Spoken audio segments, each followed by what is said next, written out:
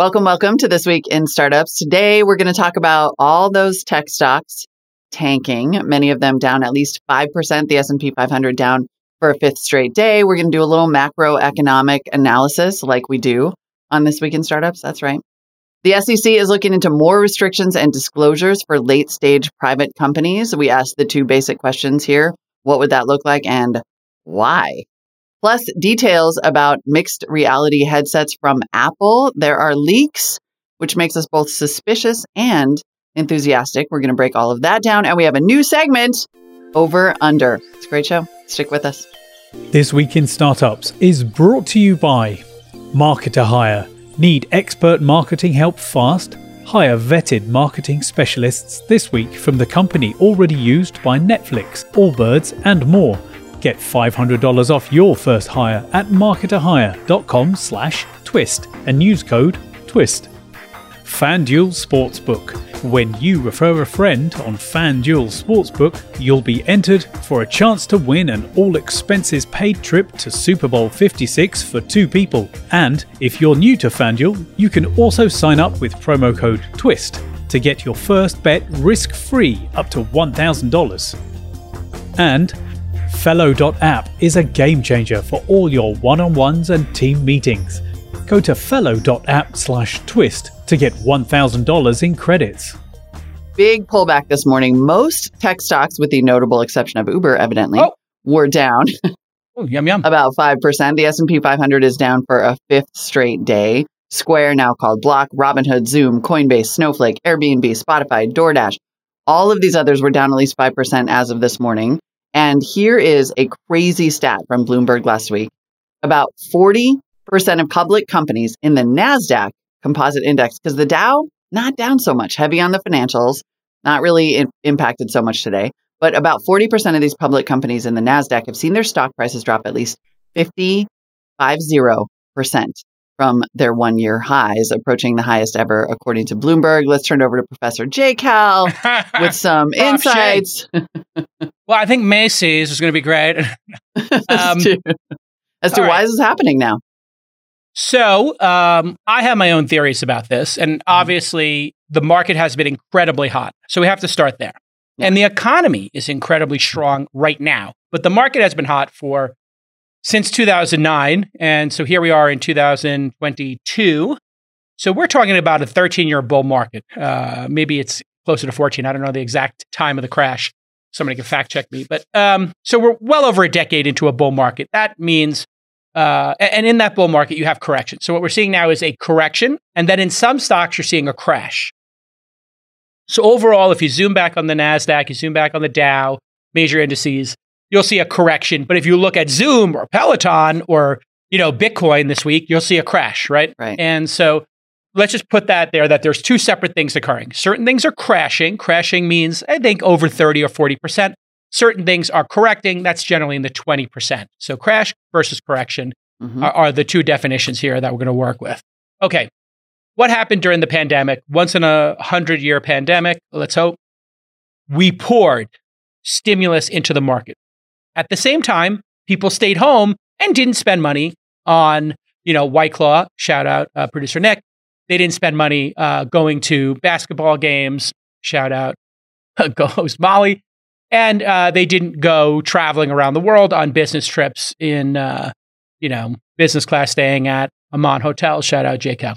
So all of people's personal balance sheets kind of got cleaned up and we had record savings. Yep. Because they stopped spending. And then people were like, oh yeah, here's some stimulus checks that you don't need. A lot of people did not need them, let's be honest. Probably 50, 60, 70% of the dollars that went out were not needed in hindsight.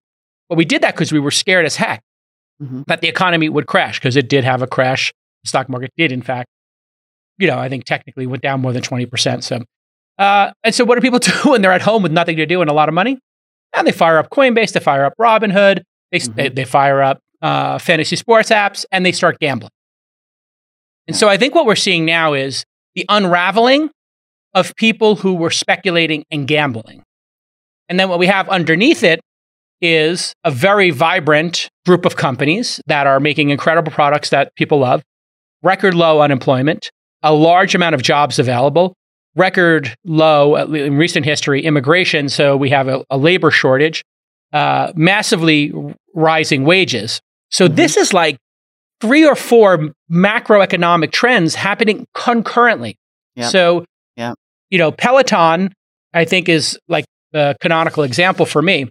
That is the perfect example of a stock that a lot of people decided, and Zoom would be the other one. Let's just gamble the heck out of this one. I'm sitting here at home. I want to place a bet. Everybody's getting rich on crypto. Everybody's getting rich trading stocks. These are 2 obvious bets. And so it got run up more than it should. And now we're seeing that those trades get unwound. Will those companies go back to their former selves? Sure. In 5 years, in 10 years.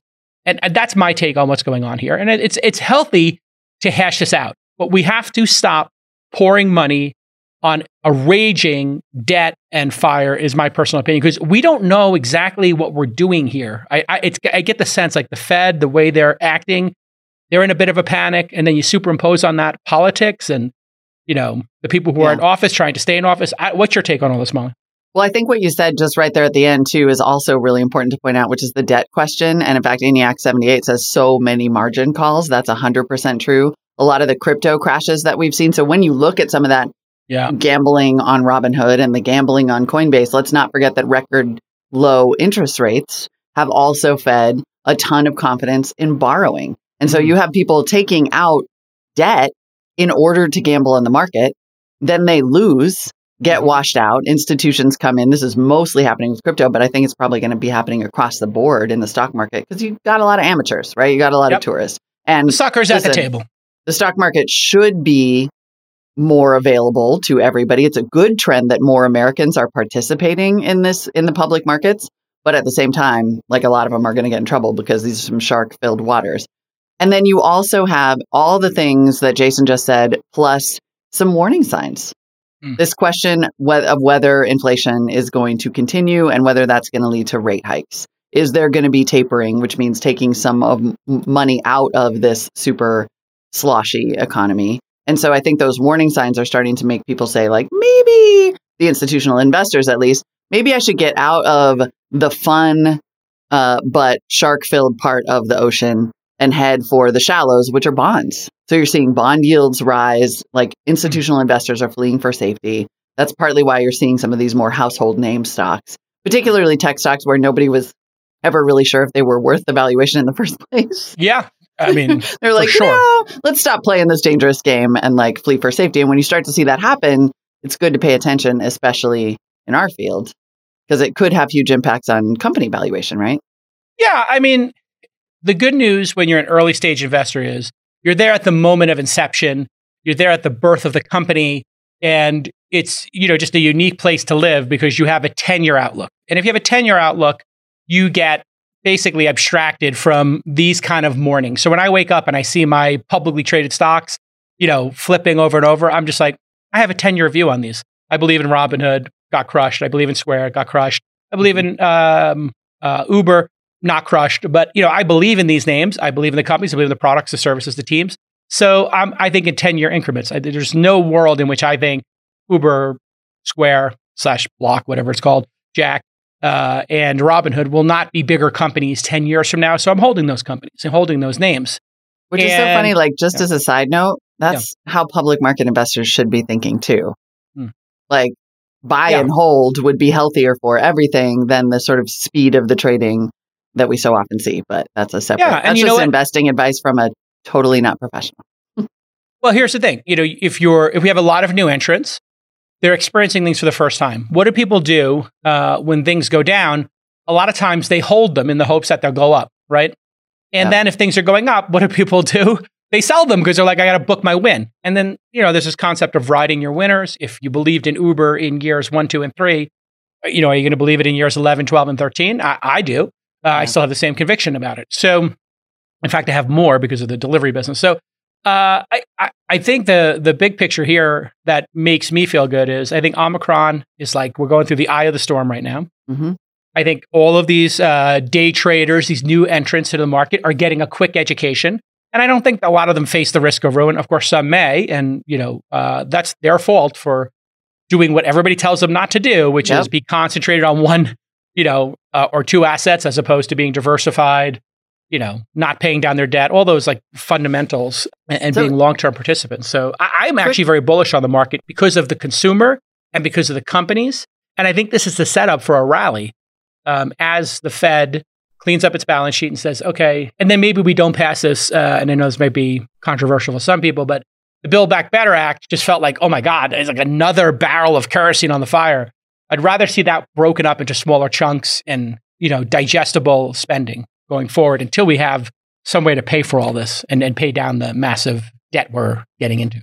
Well, once we reform the filibuster, it could totally be introduced as a package of smaller bills instead of all at once through reconciliation because we have a broken congressional process. Okay, I'm sorry, different show, totally different show. This week. Totally different show. In our broken political system. I think that was a Sunday shows yesterday. I think.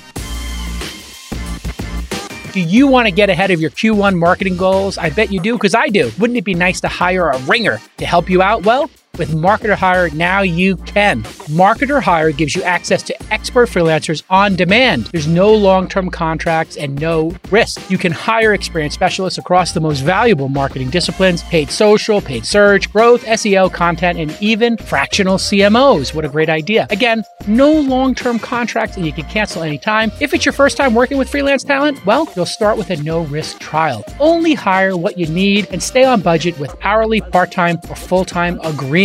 Every freelancer on Marketer Hire goes through a rigorous vetting process with industry experts. Freelancers from Marketer Hire have been hired at over 1,500 companies, including top brands like Netflix, Allbirds, and Lambda School. And so here's your call to action. Get $500 off your first hire at marketerhire.com/twist by using promo code TWIST, T-W-I-S-T. You can also get a free consultation on who to hire based on your needs and goals. So take advantage of that free consultation. That's $500 right now. Go get it at marketerhire.com/twist and use that promo code TWIST, please, so you can get that $500. So, what does this mean there's this sort of now ongoing question, like what happens if the window to go public gets smaller, which is a conversation that's happening simultaneously as it was reported in the Wall Street Journal today that the SEC is considering trying to make more private companies, so big unicorns that stay private for a really long time. See also Uber. It is the SEC is considering tightening qualifications and requiring private companies to routinely disclose information about finances and operations. What do you think? Yeah, this seems to me to be a Theranos reaction Totally. a WeWork reaction to me. Yeah. Which is, oh my God, these private companies that are backed by the most sophisticated investors in the world need to be monitored. It's like, really? Does like Tiger and and Coatue and Goldman investing in these companies really need to have somebody like standing next to them, when they place $100 million bet? Are we still saying that SoftBank is among the most sophisticated investors in the world? I would say so. Yeah. I think they'll okay, just checking. Well, here's the thing. Are they crazy gamblers? Are they the person who comes to the poker game, buys like 5 times everybody's stack and just starts betting every hand? Yes, they are a volatile player, but still, I think will wind up turning, $100 billion into $200 billion or $150 billion and then getting 20% of that. So they'll net 10 to 20 billion in carry. And the Saudis and whoever put their money in there will be perfectly fine with getting 50, a 50% doubling of their money in 5 years or doubling it. But is this, I'm gonna caveat what I'm gonna ask you by saying I think that everybody in this game knows what's happening here. Everybody knows venture capital is risky capital. That said, because of the froth in the market and the money that can be made from private companies, you probably have seen LPs be more willing to put more money in this risky capital bucket. And those LPs can include financial institutions with lots of exposure, right? So pension funds and banks. And does that, when you back it up from the investor stage to the LP stage, is that what makes it the SEC's territory? I don't know why the SEC is doing this. I'll be totally honest. It makes no sense to me because even if you look at those LPs, if you were to take a retirement fund, they probably put 5%, 10% of their money into private equity or venture or less.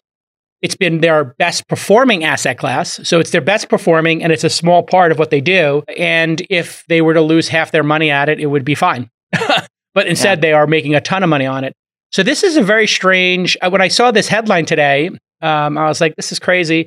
And, maybe their thinking is, and it's hard to know what the regulators are thinking here is, maybe they want them to disclose so that there's better hygiene for when they do go public, right? So like, okay, we know you're going to go public, so maybe we want you to just start that process of cleaning up beforehand. But, in my experience, people are doing that. Like post WeWork, people are doing that? They've always done it. I mean, people have always done their diligence in this space. There's always been representations made, and it's up to those, the most sophisticated players at the game. We're talking about the top 1% of investors, 0.1% of investors who place these bets, actually. The 0.1%, 1 in 1,000 capital allocators are the ones making these late stage bets on, Stripe or Airbnb before they went public, or Uber before they went public, or Google. They know what they're doing. So I don't get it. It doesn't make any sense to me. I'll be totally honest. I'm confounded. And I think we're just going to have to wait and see why they feel the need. This is not where they're needed, Like, right. You know where they are needed? Crypto. I was just about to say that. Like, how about maybe spend some time giving the market more clarity, some regulatory certainty for companies like Robinhood or Coinbase that could actually either help them grow or help them grow safely, as opposed to getting involved in private companies, which to me does seem to be, even if they're backed, far up the chain by public companies, it still seems to me to be out of the wheelhouse of the SEC. And I don't understand. Why don't they resolve XRP? Is it a security? Is it a scam? Seriously. And then like maybe let's look at every other crypto project that gets over $1 billion and people are trading it. Like, what's honestly, going on there? Those are the ones I'm worried about. I would rather see the SEC figure out a rule for Twitter than try to require disclosing from private companies who are, in fact, fundamentally private companies. Yeah, this seems like over-regulation and pointing the gun at the wrong place. Like, this is not where, like, people are not losing their money in private companies, at high valuations. That's not, and those people, if they do lose their money, can afford to. Like, they're sophisticated, as we've said here. So who's not sophisticated? I think, a lot of the crypto trading that's going on, I think people trading on margin, people day trading stocks, maybe SPACs, the ones that are pre-product, the Jason's rule, like if it goes public before they have a product in market, it could be a scam. Right. Or, if it's worth over $1 billion, like what about Fisker, like let's watch Nikola, like that's a good place to look. Right. I mean, I guess I will say the one population that has been affected here that we haven't talked about is, because it's true, when a company like Theranos or even a WeWork goes down, it doesn't take down the broad-based economy with it. It doesn't take down the stock market. It does hurt a lot of employees. Who got paid incredibly well and who easily found another job. Who probably took a pay cut because they were betting on their company's stock. Not at Theranos or WeWork. They weren't taking, I mean, maybe in the first year or two, but by the time they started getting like the Series B money in, those places are probably overpaying. And those people, saying, if you're trying to identify some damage, that's the place to look. It's a bit of a stretch. Like I think we're really looking hard for the SEC. Yeah. And also like if we're going to talk about people in society who are getting screwed, like tech workers who have 5 job offers. It's not always tech workers who work there, though. It's like low-paid designers and there's janitors in the cafeteria. I mean, there is some, just like literally like if you were trying to identify a bubble of economic impact, it is fair to say some people are impacted when this happens. But you are, like, to your point, you're also taking a risk by going to work at one of these companies, and you should know that. If you're going in the first 2 or 3 years. Not a blue chip. Yeah. And especially if it's in the first, like Series A, Series B, when they're figuring out product market fit, it's a real gamble and you get equity for it. And then if it's in the later stages, they're probably flush with cash and competing against Google and Facebook for employees and giving less equity. But yeah, that seems like a weird one. The thing I really like to see the SEC work out is, in addition to crypto regulation, and I'm not saying like crypto legal action. I think there should be legal action against frauds, of course. I just think clarity of regulation so that what investors do for a living and coin offerings do for a living have the same set of rules. Like we're both driving on the same highway and one group has no speed limit, no brakes, no airbags, and like they can just go 150 miles down the road. And like everybody who's in venture or running a syndicate like myself or doing any other kind of investing is like in the middle lane going exactly 66 miles per hour. Which is how you always get killed by somebody. Left-hand lane? You always get killed by somebody faster behind you, and you always get screwed as the person who's like following the rules. And I'm always like, I'm watching people pass me, and I'm like, I want to be in that lane. Can I go faster?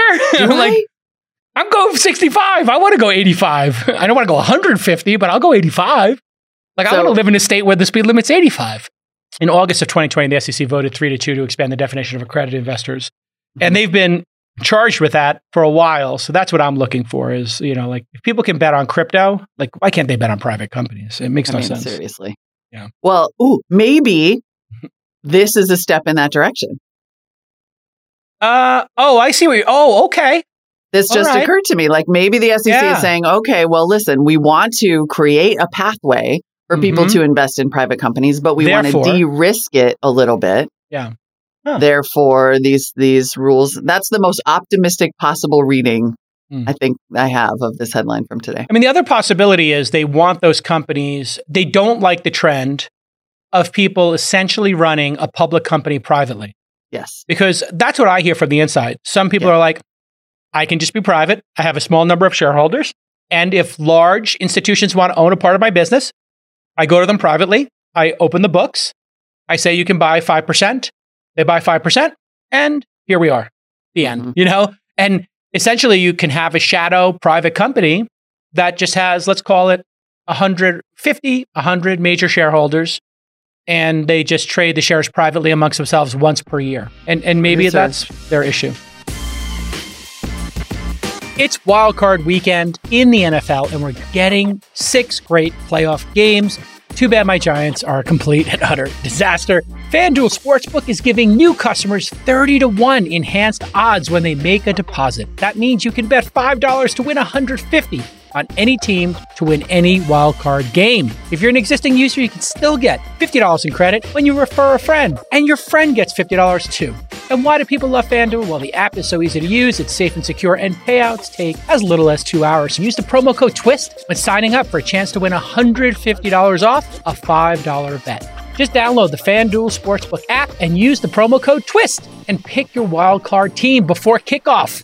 Who do you got? And here's a quick disclaimer. 21 and over and present in Arizona, Colorado, Connecticut, Iowa, Illinois, Indiana, Michigan, New Jersey, Pennsylvania, Tennessee, Virginia, or West Virginia. New users only. $10 first deposit is required. You must wager in designated offer market. Max bonus, $150. Bonus for Tennessee users fulfilled in site credit within 72 hours. Tennessee site credit expires 14 days after receipt. Restrictions apply. See full terms at sportsbook.fanduel.com. Gambling problem? Call 1-800-NEXT-STEP or text Next Step to 53342 in Arizona, 888-789-7777, or visit ccpg.org/chat in Connecticut, 800-522-4700 in Colorado, 800-BETS-OFF in Iowa, 1-800-9-WITH-IT, Indiana, 800-GAMBLER in Michigan, New Jersey, Pennsylvania, Illinois, and Virginia, TN Redline, 1-800-889-9789 in Tennessee, or visit 1-800-GAMBLER.net in West Virginia.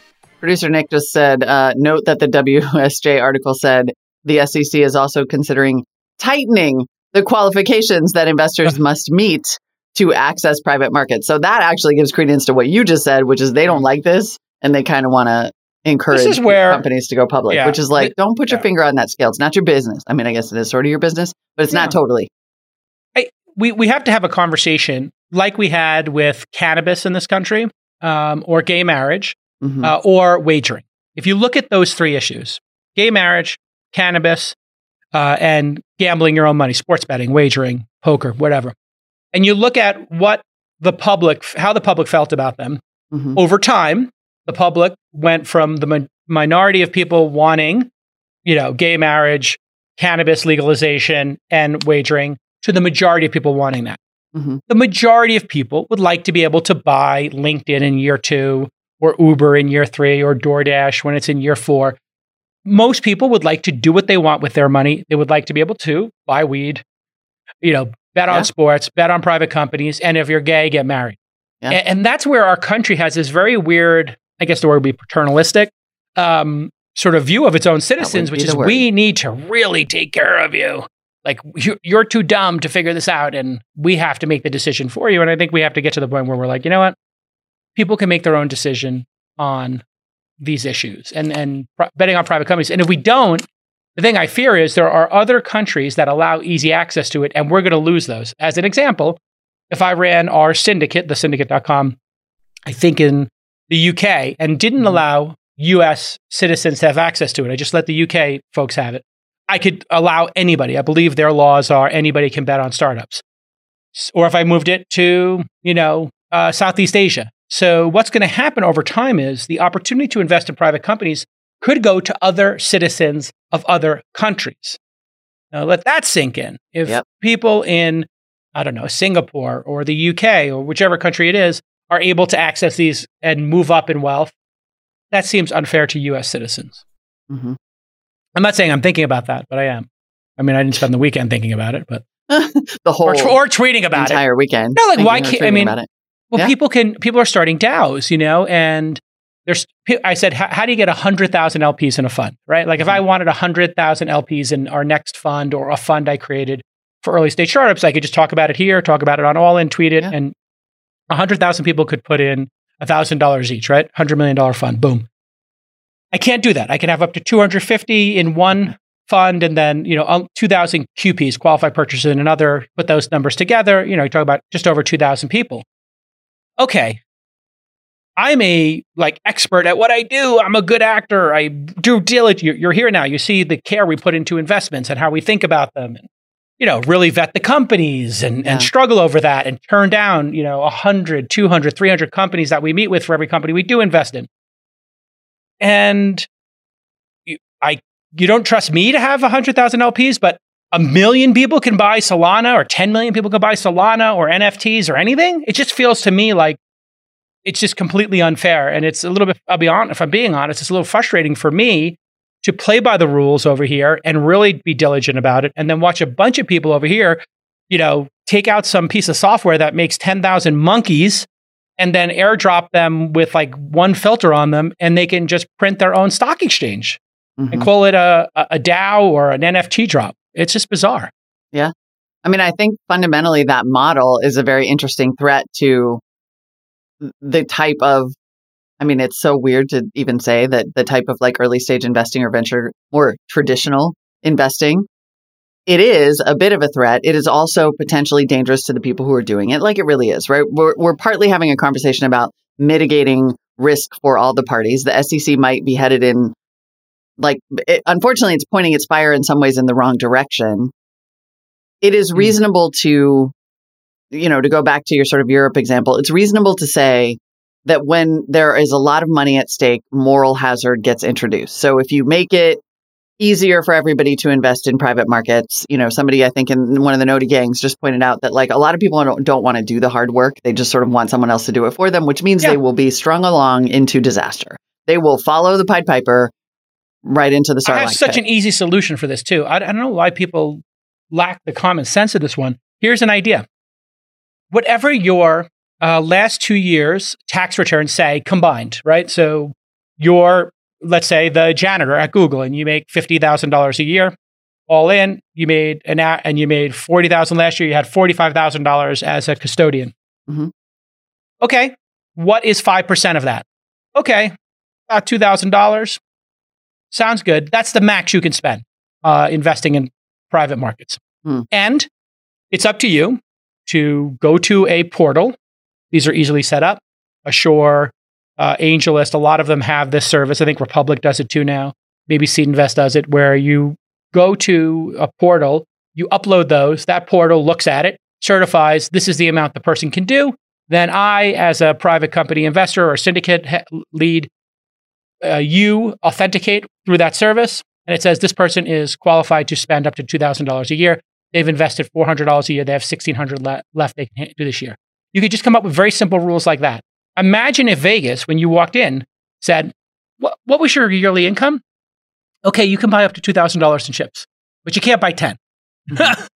People might be a little freaked out by that, but it might also save a lot of risk of ruin that happens in Vegas. I'm like, that's sort of the exact opposite of people should be allowed to do what they want with their money. And if they're stupid, then it's on them. But yes, you're talking about basically the credit system, right? That exists and it's why this is so frustrating, because there are two totally different sets of rules. On the one hand, you can only take out so much debt on a credit card because we have a bunch of opaque, black box, corrupt companies determining credit worthiness and, screwing people during the pandemic for missing one bill that didn't get mailed to them because you have that whole system that says you can only have 20% of your credit worthiness be debt. But You could cash out your entire bank account, put it all in Solana, or take it all to Vegas, and Absolutely. nobody will say a word. Exactly. So the question is, do we want those two systems to try to exist simultaneously, or do we want to try to equalize a little bit? And I think intellectually, I would just like everybody to talk about these things at the same time. Yeah. Like, can we keep all of these disparate concepts in our mind without this like cognitive dissonance, have a little tolerance for ambiguity here, and say, hey, the same human beings, the custodian at Google, the teacher, in New York City, public school teacher, the police officer, in Los Angeles, and the real estate broker in San Diego, they're all going to Vegas. They're all doing these activities. And imagine if when you got to Vegas, they tried to stop you. People would be up in arms. Riot. Yep. Vegas What's a better bet? The Jets? Betting on the Jets? Betting on the Jets, playing blackjack or poker, a game of skill, or betting on a startup. Or betting on Uber. Yeah. Yeah. I mean, come on. Like, I think we all know the answers to this. And, I think if you forced unicorns to report their revenue, like let's just say they said top line, you raise over $1 billion, you got to start reporting your revenue every year, not your earnings, but just how much money you made this year. Like, does that make any difference to the people who are investing at that level? No, they already know that number. So what does the public need to know that number for? I don't actually get it. Well, and then you get to this question that producer Nick is raising, which is then do companies start to try to route around anytime you create a metric, people will try to either hit that metric or avoid that metric. So as soon as you've created, at $1 billion, you have to report. Well, then they'll be like, oh, we're not worth $1 billion. And since we're private, there's literally no way for you to confirm that. Well, or if they're raising more than $1 billion, they could say, you know what, we're going to raise $5 billion. It's a loan. Right. We didn't sell equity. We have a loan. And although it's not that relevant to us, what would it mean for that later stage investing where you've got these, would that keep the Saudi, funds maybe out of our business so much because there's not as much incentive to raise billions and billions of dollars from people who chop folks up. Yeah, this is the kind of thing where mucking with you're changing the rules of the game that don't need to be changed. And there's a whole nother set of things that do need to change. And just here's another thought experiment. So I did the one thought of experiment of you were capped in the number of chips you could buy at the Aria in Vegas based on your income. Okay. Seems crazy to do that to people going to Vegas, right? But I'm proposing it for private company things because sure, why not? If people have this concern, I'm totally willing to start there, right? Maybe after 10 years, if we don't see a lot of people getting hurt, we could up it to 10% or we could get rid of the rule altogether. Here's another one. What if you went to Vegas and to play blackjack and, let's say any games involving cards, poker, blackjack, whatever. We made you take the card room license. You had to sit, you had to take a 2-hour online course to understand the odds. And then you showed up, and if you didn't have your license, you could go to a room on site at the Aria and you could take the quick 2-hour course and, answer 20 questions. Well, that's what we're asking people to do for private market or to be involved in this. So I'm in favor of that. So Vegas, imagine if Vegas had a cap and you needed a license to play there. They would be up in arms. And here in the private markets, I'm saying, let's do it. Let's give people a license. I'm all for people being educated. There's nobody in Silicon Valley or the private market world, or I'd say there's very few people who are bad actors who are saying, let's get small-time investors involved in this so we can steal their money. Right. It's quite the opposite. Right. Anybody who's in the private markets who wants to do this, including myself, I want to see people who are the janitor, the custodian, the teacher, put $1,000 into an Uber and have $1 million come back. That's sincerely what I would like to see. That to me would be the fulfillment of my career journey, would be to make millionaires from people who were blue collar people, just like what happened to my family. Well, that's kind of what I want to do it. Pretty weird to consider that was supposed to be the promise of public markets all along, was that anybody could, in fact, put in that money into publicly traded companies and have an opportunity to reap wealth from that. That was the concept, right? But of course, we introduced, because of course, when the incentive is money, things are going to get out of whack. You have this massive inequality. It's something like, what is it? It's less than 30% of Americans are actually invested in the stock market. And that includes like 401ks and retirement. So you have that system that has failed to enrich the public broadly, which is what it was designed for. Now you have private companies that people are going to work for in some cases because they hope that they will reap that benefit through the stock options that they'll get paid in. And you have this like outstanding question of like, well, if people aren't participating in public markets because they're being front run and there's like dark pools and there's like all of these sort of incentives and reasons they're going to fail, maybe they could have this opportunity over here to invest in private companies and gamble that way. And the SEC, while not cleaning up the public side of the house, is still trying to be like, nah. Crazy. Hey, everybody, I want to tell you about an amazing new app. It's called Fellow.app, and it's a meeting productivity platform where high-performing teams can collaborate on meeting agendas. And with Fellow.app, you can track all key decisions that you and your team make, and you get to hold each other accountable for the action items in that meeting using their amazing software. No more time-wasting meetings. You know the ones. No agenda, no clear takeaways, and no accountability. You get out of the meeting, you're like, that was a waste of time. No more of that. After selling his last company, serial entrepreneur Aiden Mirzai swore that he would never attend another meeting without a clear agenda.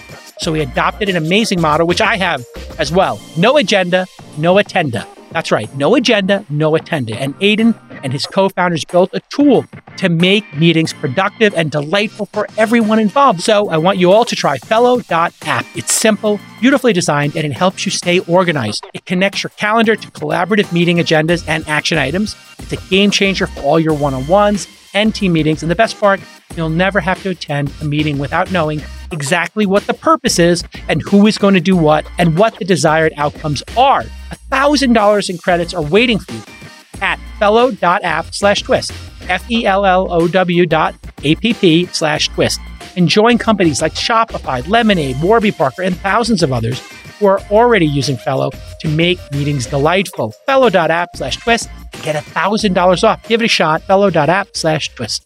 All right, let's go on to our next story. Everybody who's watching on YouTube, youtube.com/thisweekend, go ahead and give us a thumbs up, hit subscribe, and hit the bell next to the subscribe button so you get alerted when Molly and I go live, which is typically around 10:15. We did a little bit early today because I got an Ivy League a phone call to do after this.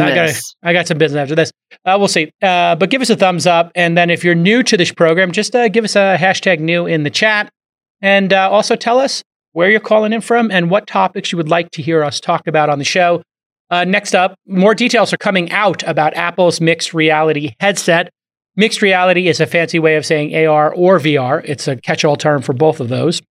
9to5Mac reported rumors that Apple's headset could be announced this year and might cost $3,000. That would put it in the developer kit kind of mode. When people launch something that expensive, it's usually for the first year or two to get developers and really elite enthusiast business builders to play with it. The headset is rumored to have both AR and VR, which means you could be in a virtual world, or you could press a button and see through the lens and see virtual objects in your real-world field of view. That's what defines mixed reality, or XR, is the ability to do both of those things. This would be 10 times the price of the Oculus Quest 2 headset. That goes for $300 now, but again, that's just VR. And of course, if Apple is going to do this, they want it to be better than what's out there, both in terms of look and feel and ease of use. The information made a drawing. We'll show it to you here based on rumors. That looks Apple-like. It looks like ski goggles, I would say. Mm-hmm. What do you think, Molly? And it looks a little like the Sony one, actually. Ah, yeah. Or the Google. And if you compare that to the Oculus 2 Quest, which has a lot of battery power on the back, et cetera, or computing on the back, I guess, it's pretty obvious which one's going to be more appealing. And I think this is why Apple has waited. Famously, Steve Jobs was going to do the iMac first, not the iPhone. But then he's like, you know what? This is not responsive enough to do the big iPad. Let's go with the phone first because the touch and the screen is more responsive on the smaller one. So they really care about usability. Apple's approach will differ from Meta's VR approach because Apple will not create the metaverse. Bloomberg's Mark Gurman reported that he was told pretty directly that the idea of a metaverse is off limits internally at Apple. In other words, they probably don't want to be responsible for a bunch of people walking around in a social network doing things to each other. Obviously, crazy stuff happens when you run a virtual world, whether it's Grand Theft Auto or any other service. Gurman reported that Apple's headset will be used primarily for short bursts of activity rather than prolonged sessions. Focus will include gaming, communications, and content consumption. Project is horribly codenamed, reportedly N301. Maybe that's a room in the basement or something. That doesn't sound right at all. Yeah. Come on. What? Project Falcon? Can we get like a bird of prey? Hawk? I now Eagle? have doubt. I mean, I had some doubt about this entire endeavor and this rumor and whether Apple's going to do this at all. But now that I know it may or may not be called codename N301, I'm like, nah, that's not real. And this like late mover advantage is typically Apple's approach, which is let everybody go up the hill. Google Glass, if we forget, lest we forget Google Glass, Oculus. Let everybody, what's Microsoft's called? HoloLens. Yeah, let everybody embarrass themselves with products that are 40, 50, 60% of the way there. But if you plug this into a new M1 machine, which is what I think is also driving this, is Apple made their own chips. I think one of the reasons Apple invested in those chips was to make the batteries longer on phones, make the laptops faster. But also, I think their end game was to be able to make chips so good that VR, AR actually worked. What are your thoughts, Molly? Yeah, that makes a lot of sense. I mean, I think I've gotten to the point where with Apple, every time I hear about Apple getting into some new business or some new part of a business, my question is, cool, how's that going to sell iPhones? And secondarily, how's it going to sell Macs with fancy new chips in them? Because let's be honest, like almost all of Apple's revenue, services, sure, it's growing, right? Other things are growing, accessories are growing. And profitable. But most of the nut comes from the iPhone. Still to this day, almost everything, the entire orientation, and people who work at Apple will tell you that this is fundamentally the question is, how does it sell more iPhones? And so that's why the car doesn't make a lot of sense to me, but VR, AR makes a little more sense because this is something that could sell devices and or tie into that ecosystem. I still think that there is an issue with them saying we're not going to create a metaverse, by which I mean, what is their operating system going to be? Is it going to be, an extension of iOS and then they'll have developers just build games and things like that? If you start to get into an arms race where you have like multiple different ecosystems, that does benefit Apple. Yeah. I just wonder what their software Explain why. I mean, Apple's great at ecosystems. They're great at locking you in. The last thing that Apple is going to want. So really the success of Apple's VR, AR efforts totally depends on how successessful the metaverse ends up being. If everybody wants to be there, and Apple has built a headset that only works in the Apple ecosystem, which, we can virtually guarantee that's what they're going to do because that's virtually guarantee. I'm sorry, we can 100%. No, I see what you did there. You can virtually guarantee. Pun not intended. That's amazing. You got it there. You got there. But if everybody wants to be in the metaverse, which is highly doubtful, then Apple has a little bit of a problem because they don't want to play with that. And Apple's also great at running an app store at scale with high quality content that parents and everybody can believe in.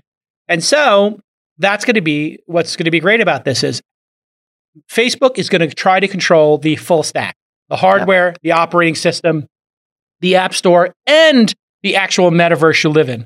Apple wants no part of being, the community where you walk around. That's why they don't have their own version of Twitter or social networking, and they easily could have done that. Remember, they built some social networking into iTunes at one point. Forgot the name of that failed project, but I thought it was pretty cool. Totally. They don't want to police content. No. They know that is not a great place to be. It's a losing place to be. Much better to have this beautiful hardware that people buy for aesthetics and pay a 50% margin on. I think it's going to be this could be Tim Cook's legacy, actually, because the big critique of Tim is under Tim Cook, they massively optimized the business. They continued to print money and increase the velocity in which they printed money. But they did it on Steve Jobs' vision. That meant the iPhone, Apple TV, and the watch, which, supposedly Jobs had a lot of input on. So this could be great for Tim Cook, I believe. I think this will be his legacy. I think it's going to be a huge hit. And I think the reason I think it's going to be a huge hit is I think people will use it sitting at their desk to play games. And there'll probably be some work stuff for it. Like imagine we put the headset on and we had a version of Zoom that actually worked in a meaningful way where we could, I don't know, pull up a whiteboard. I could be looking at my desktop and looking at my laptop. And these laptops are so super powered now. Did we send you a new computer when you joined? It's so fast it scares me. I have the M1 MacBook Pro. Yeah. Oh, the 16-inch, the new one? Uh-huh. Oh, yeah, wow. It's the size of a Volkswagen, but it goes as fast as a Tesla. It's crazy. It's a bonkers laptop. I just got my M1 upgraded to that one, and it is. I had the first M1, and it's crazy how fast and beautiful the screen is, and they put the ports back. But what do you think if what's the over-under? I see our producers put a little note in here for us. They set the over-under at 3.5 years. Yeah. For Tim Cook retiring. Take the over or the under? Tim Cook retiring after this product is released. If this is his iPhone moment, if this is his legacy play. So let's say this gets released this year, 2022. That means starting in 2023, he would retire before or after 2026. He's 61 years old. Now, what do you think, Molly? You take the over or the under? So the over is that he would retire after 26? Yeah. Okay. Yeah. Hi, I have a lot to learn about gambling terms still. So here's how you would set the over-under for the Klay Thompson yesterday.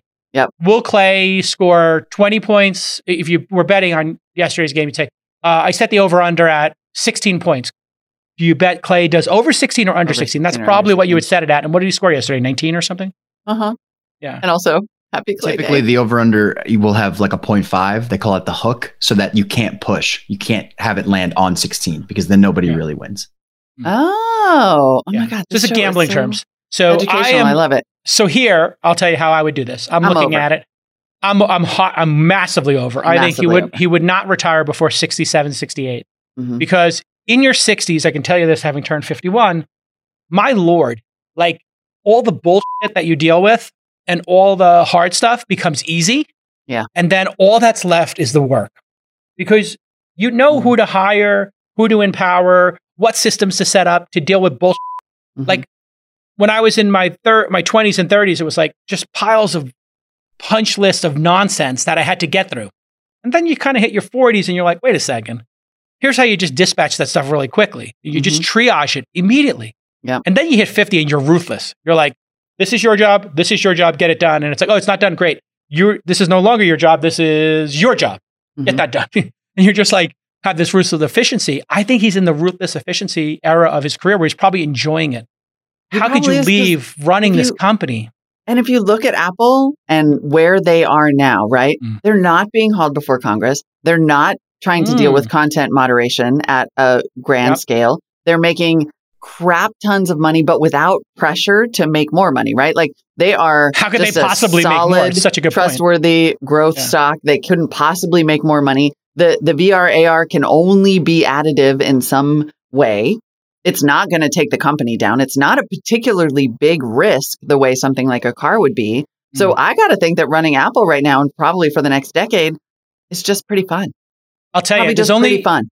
I can tell you the reason why his life is great is because they get to pre-record all those Apple presentations now.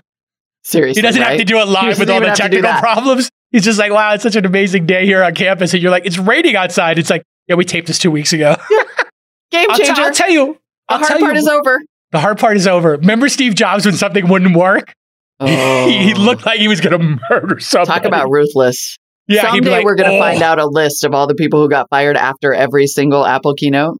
Or just chewed out. Or just chewed out. Yeah. Can you imagine being the poor audio guy or something? And like he throws, like there was one time I remember he threw to something and the audio wasn't playing. And it's like there's some audio guy with his or her finger or their finger on the audio thing and they forgot to push the button or slide the slider up and they're just like, oh my God. They probably just run away. I'll tell you, if you want to get, you know what? I'm out. I moved to Mexico. I can tell you how to get Tim Cook to immediately retire. If the employees really want to get him out of there, all you have to do is start leaking stuff, writing petitions that, and unionizing. Yeah. If the Apple workers became so entitled that they made his life like dealing with a bunch of like difficult problem childs, like which they've had like 2 or 3 little flare-ups. Yeah, I mean there are some teeny little brush fires. Tiny little brush fires, yeah. Tiny. So yeah, it's a question of whether that continues. But yeah, right now you got to figure being the CEO of Apple is a pretty cush gig. It would be like, imagine like 3 of those brush fires like connect and become like an actual fire. Like a that would be fire. when, Tim Cook would be like, you know what? You ungrateful. Because it is like the flip side of it is I am a little astonished that they haven't had more. I mean, they've just got like literally the same cadre of white guys in charge that they've had in charge forever. The pressure to seriously innovate is essentially off.